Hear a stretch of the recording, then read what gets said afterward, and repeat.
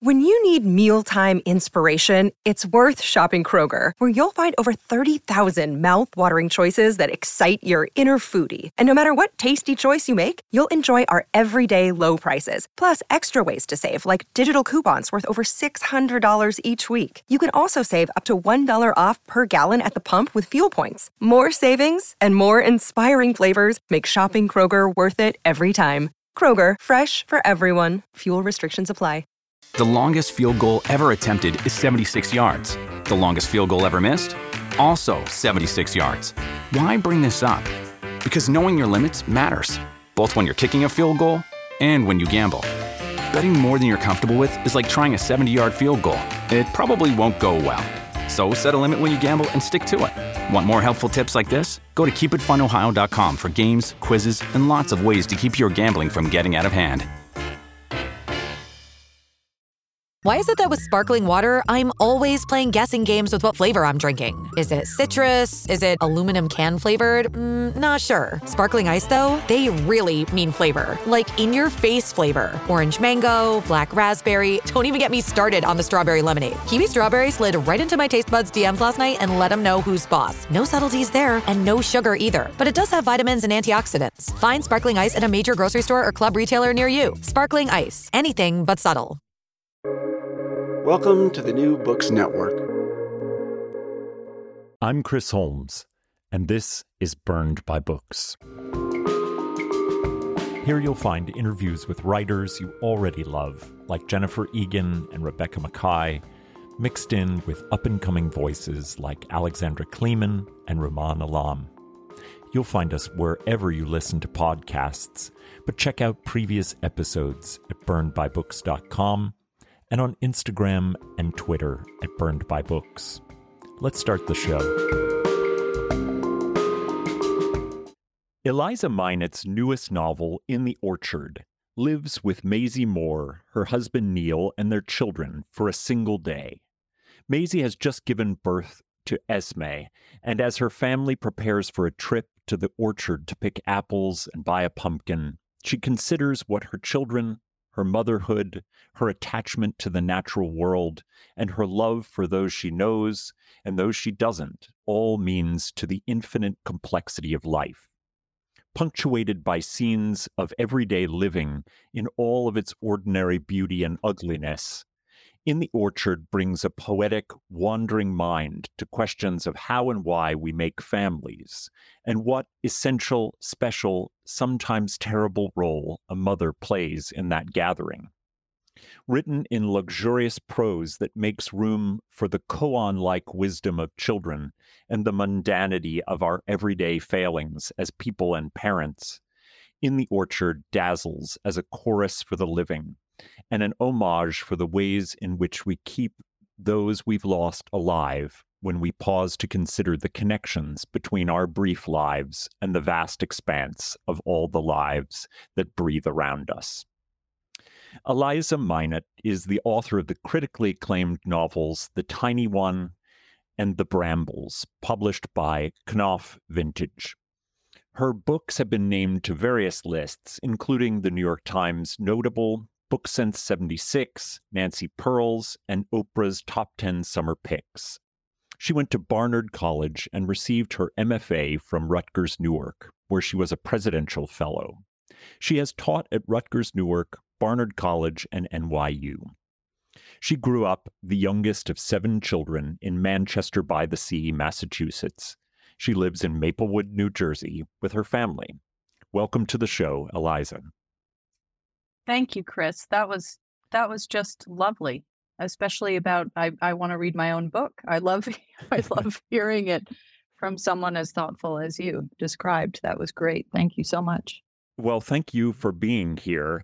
And I want to jump straight into the form of In the Orchard, which takes place over the course of a single day. I wonder what was appealing about that constraining chronological form, and what were the surprises of work within that constraint? Yeah, that's a really, really good question. I'm thinking of 2 things at once, but I guess first I will say that when I started out writing this book, It initially was not at all going to be a day. It was not even focusing on a young mom. It was called American Standard. It was going to be about the housing crisis, kind of a Mm. family or two, like sibling families, with little kids. But I want to read that one as well. well, yeah, maybe one day there will be some iteration of that. But the more I wrote, I hadn't written a lot, but maybe sort of 70, 80 pages in.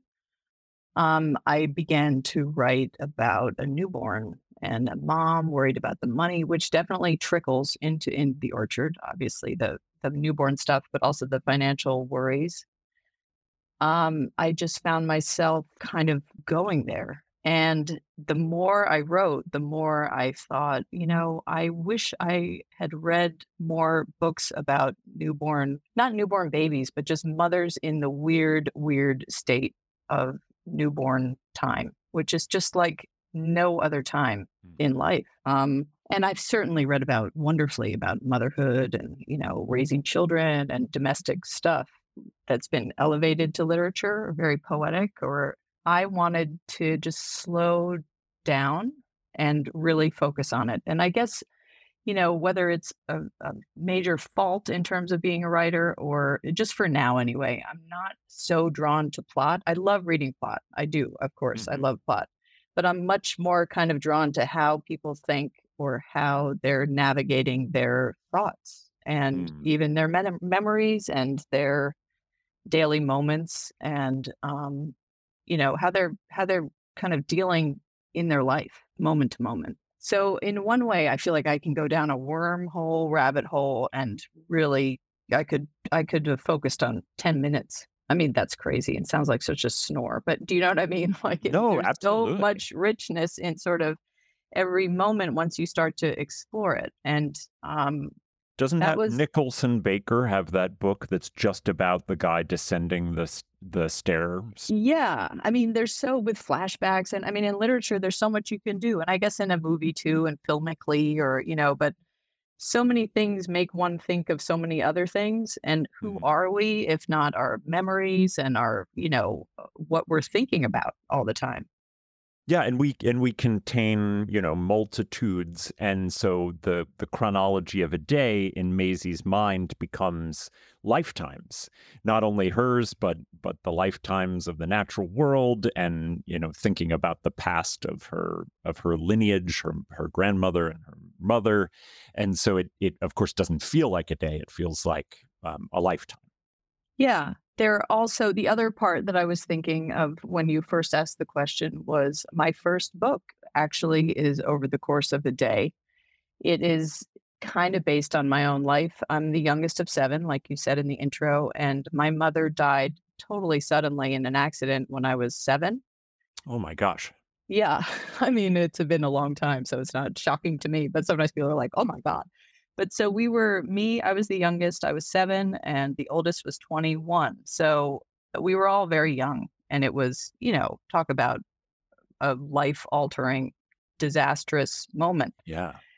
Um, my first book was not so much me, but, based on my experience. It's a girl who's 8 years old who just has finds out her mother's dead. And so the entire book is pretty much her remembering her mom. And now that I'm in my early 50s, and this is my third book, even though it's hard to even feel like a writer since it was such a long spread between my second and third, but that's okay. It's a whole nother topic.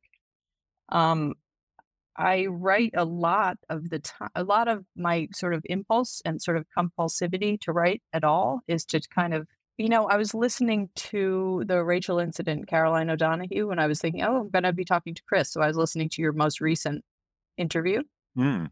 and she had mentioned very much of how I feel. I was sort of, I can't even remember how she phrased it, but just the kind of how writing is sort of not just contextualizing memories, but nailing down what one is thinking and how one feels about the things that have happened. Do you know what I mean? Mhm. Mhm. So that's a lot of the reason why I write, to sort of keep things from getting lost to myself and to the world in general. Hmm. I love Um, that. so now I'm kind of spinning out of control, but the one day as I was writing, way back when it was sort of American Standard, and I was like, I did raise 4 children. Am I Maisie? I'm not, but there were definitely aspects of that total mind crazy time of being with little kids that I did not want to forget. So that was a lot of the impulse of sort of leaning towards, I keep saying leaning into like that, the corporate book, but Oh, no, not the Yahoo actually, lady. yeah, it's like the other way around. I'm like, I'm leaning in to lean out away from the corporate desk. But I sort of wanted to focus on things that I felt were so tremendously major in terms of being human and being alive, and that deserves to be sort of elevated and to have this kind of, I don't mean scrutiny, but just attention paid to it, Mm-hmm. So Yeah. that was where it sort of went into a day. And it isn't even really a day. I mean, they don't quite get to Yeah, not quite to the eat lunch. I don't know, maybe they did, but and you're in dealing with those moments, you really sort of, I think, relish Maisie's thinking of the contradictory nature of motherhood. On the one hand, she sees maternality as a link between generations of women and their children, between humans and the natural world. And on the other hand, she says directly, it's some combination of extended breadth versus the claustrophobia of being limited. And that those things are constantly coexisting for her. The limiting nature of being kind of stuck. For a long point in the beginning of the novel, she's breastfeeding Esme, and she can't really move, and but also this extraordinary, almost kind of spiritual breadth. And I wonder if you'd speak to those contradictions.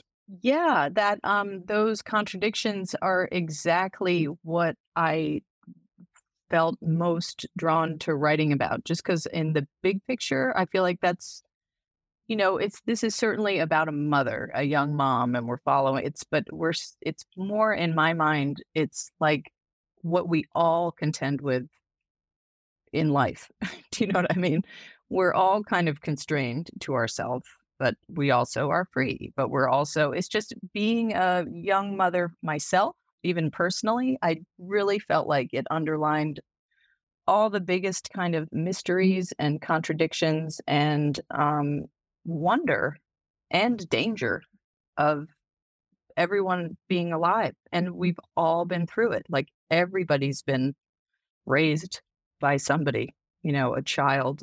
Mm-hmm. And that's a whole nother, I'm veering away from your question, which I'll get to in a second, but otherwise I think I'm going to forget this. Just the fact that raising kids and sort of, it's not like, the entire pillar of civilization, but in a way it kind of is, right? It's like civilization doesn't last very long without no. it. And if everyone was ill-treated as kids or, didn't get any love as kids, it's like, it's sort of where all the kernels of all the important stuff start and how we treat each other as, big human beings. So even that contradiction of sort of this kind of general attitude from society that's kind of not vilifying moms, but it's like, oh, the harried mother and the pacifiers and diapers and sort of making them almost like infants themselves. Do you know what I mean? Oh, yeah, absolutely. And then on the flip side, it's like there's nothing sort of more transcendent. I've never died, obviously, myself, but I've fallen in love. I'm glad to hear that. Close. Yeah, but I mean, when someone I've loved does die, that altering of reality is sort of the closest thing to having a child. I don't know. It's that sharp relief of like reminding you we're alive. And this goes back to my own personal experience, I guess, of losing my mom, where it's like anything can happen. It's touch and go. It's all a contradiction, I guess. It's like we're safe, but we're not safe. It's beautiful, but it's terrifying. It's, it really, all of that comes to quite a little pinpoint when you are caring for a newborn. Maisie, too, has lost her mother at a very young age. And I wonder whether similarly that was an attempt to, I guess, place some of your memories, your sensations, your understandings of your mother within a fictional world as a way of preserving her and the way that you have yourself, and perhaps through Maisie, dealt with that sort of long lifetime grief. Yeah, absolutely. It definitely, it's what I know. And it is, I mean, even in my second book, The Brambles, the mother is dead in that too. I might be a dead mother always in the books, Chris. I don't know. Oh, But well. it's particularly about a new mom, it seemed. And she's not a brand new mom. She's got 3 older kids. It's not like she's never done this before, but it's just as kind of mind bending every time, if not maybe even more so. It's like, again, another one. I mean, it's happened. I did it, It's to not have a mother around, I guess, just made for a lot more room to think about a mother rather than, have an interaction with a mother who's alive in this kind of, not suspended time, but it's really about 12 hours. You know what I mean? Another book I could have maybe written like The Angry Mom Afternoon, or, the mother who's fed up for the last 8 hours of the day. That would be a different story. Do you know what I mean? But this is sort of the disoriented morning, midnight feeding to early afternoon, surreal day at an orchard. So you've already referenced the economic struggles that Maisie and Neil are experiencing, and they're doing very sort of, for me, existentially terrifying ththings like drawing on this line of credit from their mortgage to pay for credit card debts and deal with basic household needs. And it like cues all these horrible fears I have about about finances. And you and the rest of the country. All of us. Nearly every one of their expenses carries anxiety and worry. She's even thinking about the pumpkin as like, how much is that going to cost?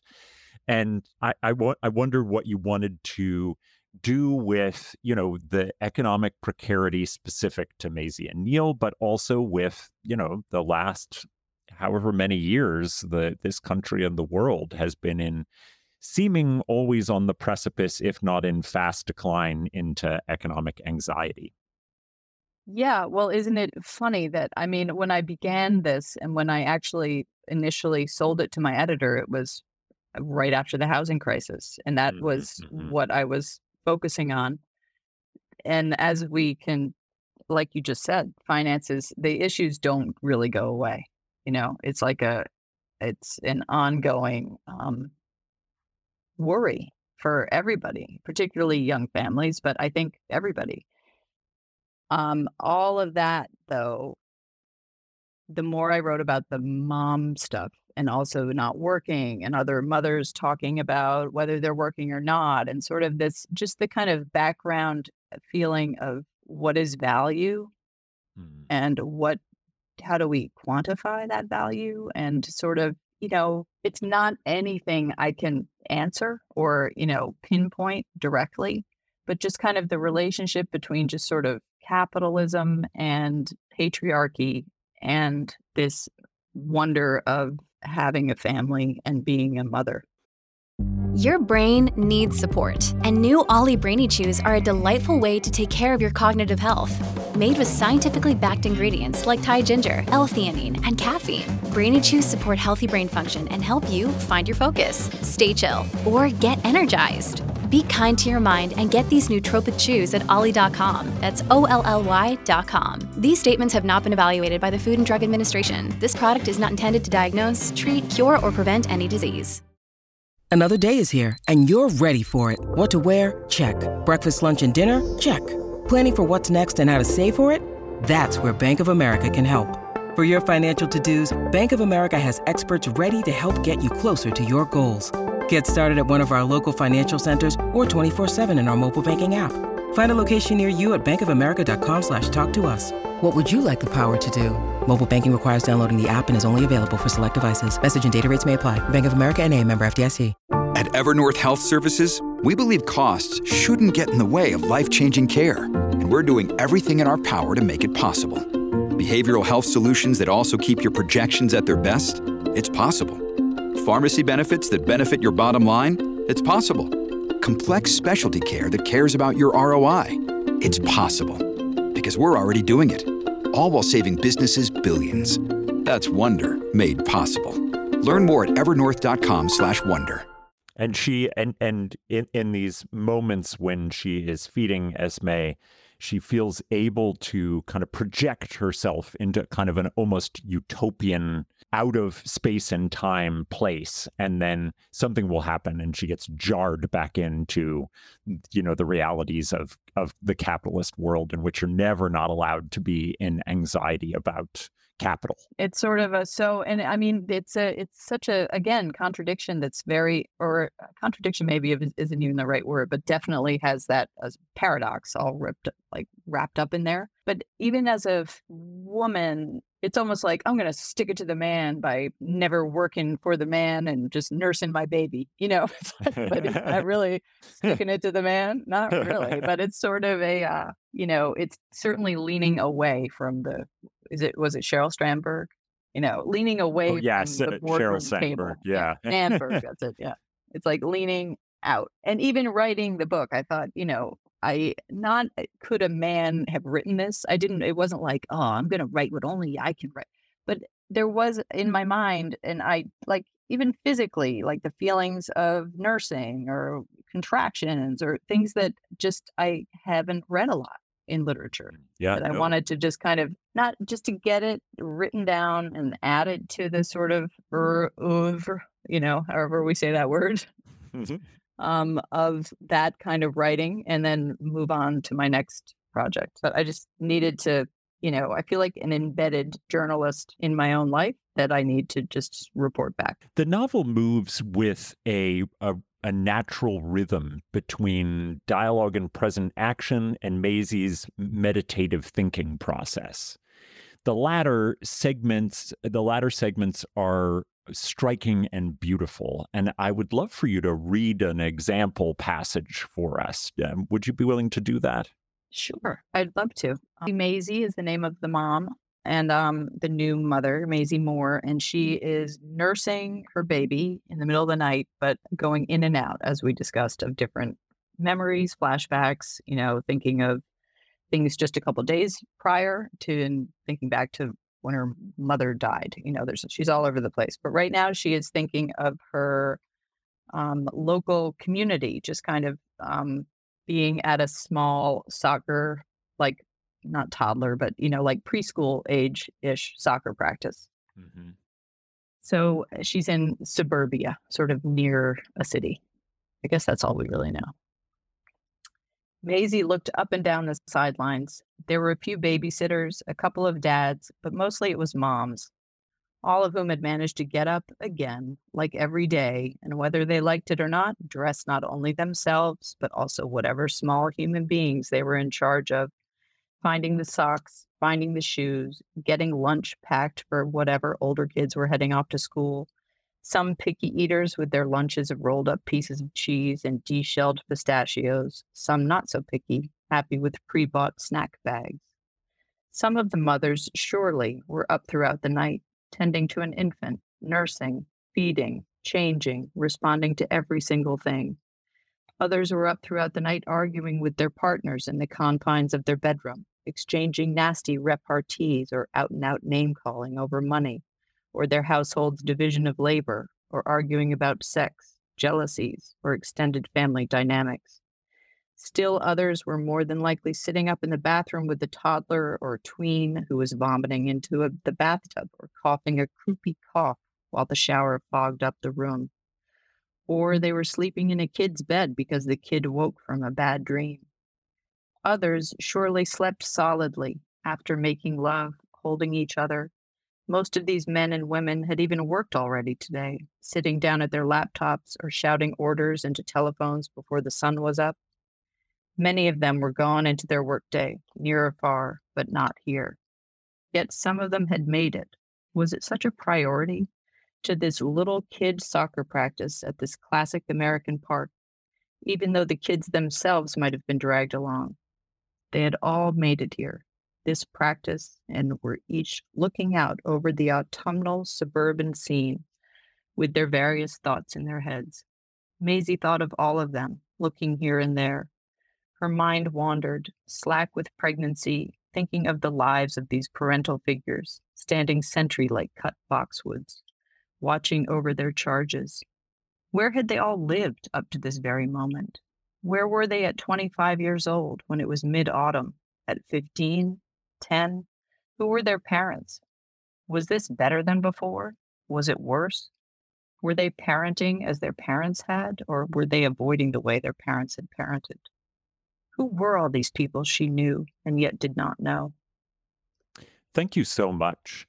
Behind the facades of all these mostly women who've ended up at this Tots soccer game are all these imagined complex struggles that are so often unspoken outside the bounds of homes. It's clear that Maisie wants to understand those struggles as fundamental to existences other than her own in a way that connects her to this community and mostly a community of women. And I'm very interested in the way that you wanted to have Maisie's imagination kind of reach out almost the way a novel does to get inside the interiority of someone, do that thing that we can't do as humans. We can't know the interior and can't know the life behind the facade. And so I wonder if you could say a little bit about that. Yeah, that is such a cool idea, like novels. It really is. That is why I love novels. Me too. Me too. It's like they keep saying mother, mother, mother. It's like, yes, this book is all about mother, but it's also, I know I keep saying this too. It's just about the consciousness and thinking and navigating life. And like you say, imagining what is happening elsewhere. And even by doing that, making sense of things for yourself, which is like what we do when we're reading. The weird thing, again, this other contradiction I think about being a mother or a young person, raising a person, is that you have these thoughts, but often you don't. It's such an insular experience being a parent, especially of a small person, that there are things that, like in the book, when there's conversations with other young parents and, older parents, and there's sort of information exchange. But the weirdness, it's not unlike grief. I make it sound so depressing, but I mean grief in a good way. Like the mysterious side of it is just so hard to get one's head around anyway, let alone talk about with other people. You know what I mean? Yeah. And within that, there's so much contradiction of frustration and resentment and anger and all the sort of ugly stuff of, not ugly, but challenging, like the difficult side, that I think often that is what gets most talked about because the intimacy is so strangely unique to oneself that it's just really hard to even express. So that's kind of a long way around of thinking. I think Maisie thinks about these people, but doesn't really know them that well, which happens when you're preoccupied with the small persons. Yeah, absolutely. Absolutely. It's like you can think about them and think, wow, I've known you for 5 years and I know your name, but I don't think I know if you even have a sibling or just basics. That's so true. If we think of Maisie's mantra about the world, it might be summed up by a quote from the novel that there's mystery in every nook and cranny and curve of life. At one point, she considers how so many humans are, in fact, fallow fields, quote, with their potential growth that might prick green through the surface like bristles of grass that never get fostered. Although she doesn't say this directly, it struck me that this might be an enormous burden of expectation on Maisie's shoulders, that she must hoe the fallow field of her children's potential, lest it all go to waste. Did you imagine this as a kind of onus on Maisie and motherhood? And also, I want to hear you talk more about this fascinating idea that we are all filled with potential, but we are fallow fields that may or may not come to fruition. Again, another contradiction, Chris. We could keep a tally of that. That's kind of push-pull of the potential and expectations versus fostering what could be helped to be grown, or whatever the word, however we say it.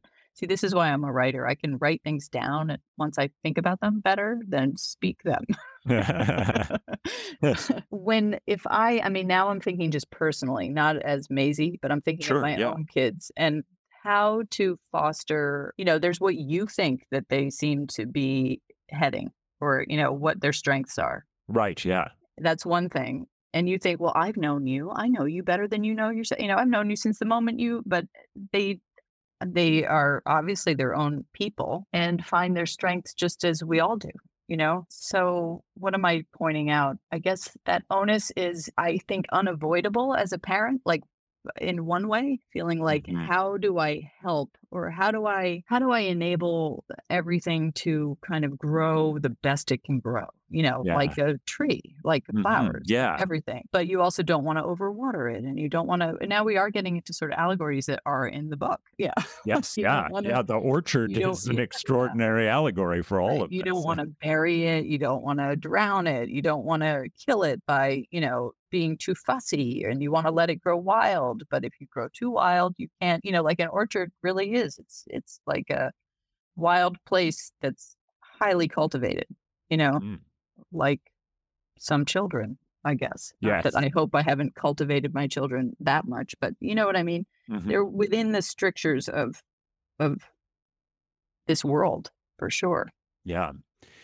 There is this wonderful tension between Maisie's just luxurious language of an almost poet-philosopher in her internal mind, and the often hilarious, what I think of as like the Greek chorus of her children, who speak in these aphorisms, often as though a composite being, saying things like, "Are we scared?" And I wonder how you played with that tension in the language, what it was like moving back as a writer, back and forth between, really poetic language, and then the wonderful and philosophical, but often kind of pared down way of thinking of the world of children. It very much, are we scared? Yeah. I'm just thinking that impulse of sort of wanting to remember things and writing them down. There was a time when I remember writing things down that my own kids had said. I don't know where I ever put them. Do you know what I mean? Like it wasn't a list that was kept straight and that I even know. Occasionally I may find something like a little piece of paper that one of them said or something. In this book, it wasn't so much trying to remember things that I heard my own kids say, though it was often imagining what I could imagine one of them saying. And with the poetry thrown in. Kids they speak more poetic than people, for sure. Yeah. It's like they don't, it's almost like it's like raw poetry. They just don't even know how to talk, but they know how to express themselves. Even when they can't talk yet and they're trying to imitate words, you know what I mean? Like saying strawberry without saying strawberry. It sounds so poetic. It's like, what they're saying without even saying it. That's not so much answering your question, but it's sort of I get a real kick out of kids. And they speak a wisdom that they have not earned in experience, and sometimes they don't get listened to, or they don't get treated seriously. And one of the things I liked about Maisie is that she's always treating them seriously. Yes, that's true. They do. They say those things, and you're like, wow, yeah. I think something that is missing from a lot of just regular sort of like parenting culture, but also literature, where children, especially sort of in those kind of like early verbal phases, are just kind of diversionary and not actual interesting characters or parts of the novel. Yeah. And it seems like you wanted to amend that. Definitely. And I thank you for even pointing it out. It's part of the, not just sort of drawing attention to this, the newborns and moms with the newborns, but just the richness, just a lot of sort of elevation of poetry for real that I think kids deserve. Yeah, agree. And I mean, I'm not saying, oh, I did a great job. I thank you so much for, saying that their language was poetic, but it is hard. There's nothing, I mean, I don't mean nothing worse. There's a lot of things worse to read, but often there is kind of a kind of real condescension, not just to moms, but to kids in literature. Yeah. Oh, yeah, for sure. Yeah. But and the kids, even when it's trying to come off as really authentic, it falls pretty flat. Mm-hmm. Before I let you go, I'd love to know if you are reading anything that you might be willing to recommend to the audience. I just listened to things, but that's not the same. I mean, I think it is. I think it is. Okay. Well, I listened probably like a lot of the country to both Tom Lake, which Meryl Streep read, and Demon Copperhead. People are raving about this. Well, it is fun because it sounds like, Meryl's in a movie, or you know what I mean? And you know her voice so well. I listened to Barbara Kingsolver's Demon Copperhead too, who I don't know who read that, but he was great at it. I'm thinking though, right now, these are both nonfiction, but when I was writing this book, Man's Search for Meaning, Viktor Frankl, it does come up in the book. Like there's a reference to it or a little conversation around it. But I had that book sort of near me a lot, as I did also Bell Hooks, All About Love. Which was a title I didn't know of Bell Hooks's. Yeah, they were both of those. I don't know. There's just something about not just kindness, but just sort of the vibe of, figuring out how to live best. I don't know. It's like a lot of humanness. So those were nearby when I was writing in the orchard. An Irish writer named, now I'm going to totally butcher her name. It's Doreen Nigrioff. Ghost in the Throat. Oh, yes. I've seen this all over the place. Yeah, that is cool. She's a poet and she writes, it's very poetic. And then also very slight, right? It's like maybe not even 100 pages or a little longer, but it's not a big, huge book. Yeah. And I guess, Rachel Cusk, I was reading sort of when I was writing this one of, I don't know, just the outline series of hers did kind of make me think, oh, I can write sort of just one woman. You know what I mean? Like point of view, even though this isn't in first person, but in the orchard was very sort of close first person. Let's put it that way. If we're talking sheer pound for pound influence of writers, Rachel Cusk has got to be up there at the very, very top. The number of writers that point to her for every manner of inspiration is extraordinary.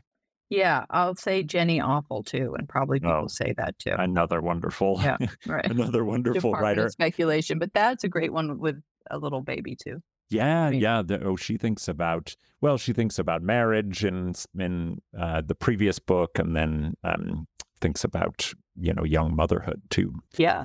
But Cusk and Awful and Barbara Kingsolver, that Demon Copperfield, I've had it by my bedside, but it's so hard for me to read anything that I'm not conducting an interview for, because that's where my time is spent. And I just keep meaning to try and fit it in, because it sounds truly wonderful. Both that and Tom Lake. Not that I don't think I would have read them, but if they were on my bedside table, I'm not sure if I listened to them and it was great. I'll have to do that. I know. Let's just kind of, you take it in. I had one other thing with Meryl. So yeah. These are great recommendations, and I know that my listeners will be also really excited to go out and pick up In the Orchard by Eliza Minot. I really loved reading this, and I felt connected in a way to kind of young motherhood and also just the way in which we make lines of connection between ourselves and our families to the world going on around us, which often seems abstract, but this book makes very visceral and real. So thank you so much for taking the time to talk with me about it, Eliza. Oh, Chris, thank you so much for having me. I really, really, really appreciate it and enjoyed it. Well, the pleasure was all mine.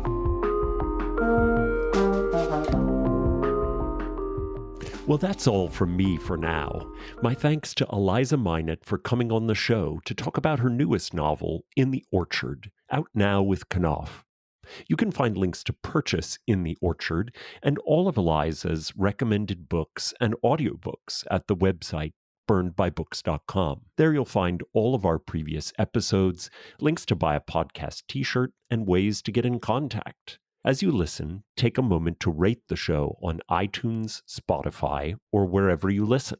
Until next time, this has been Burned by Books.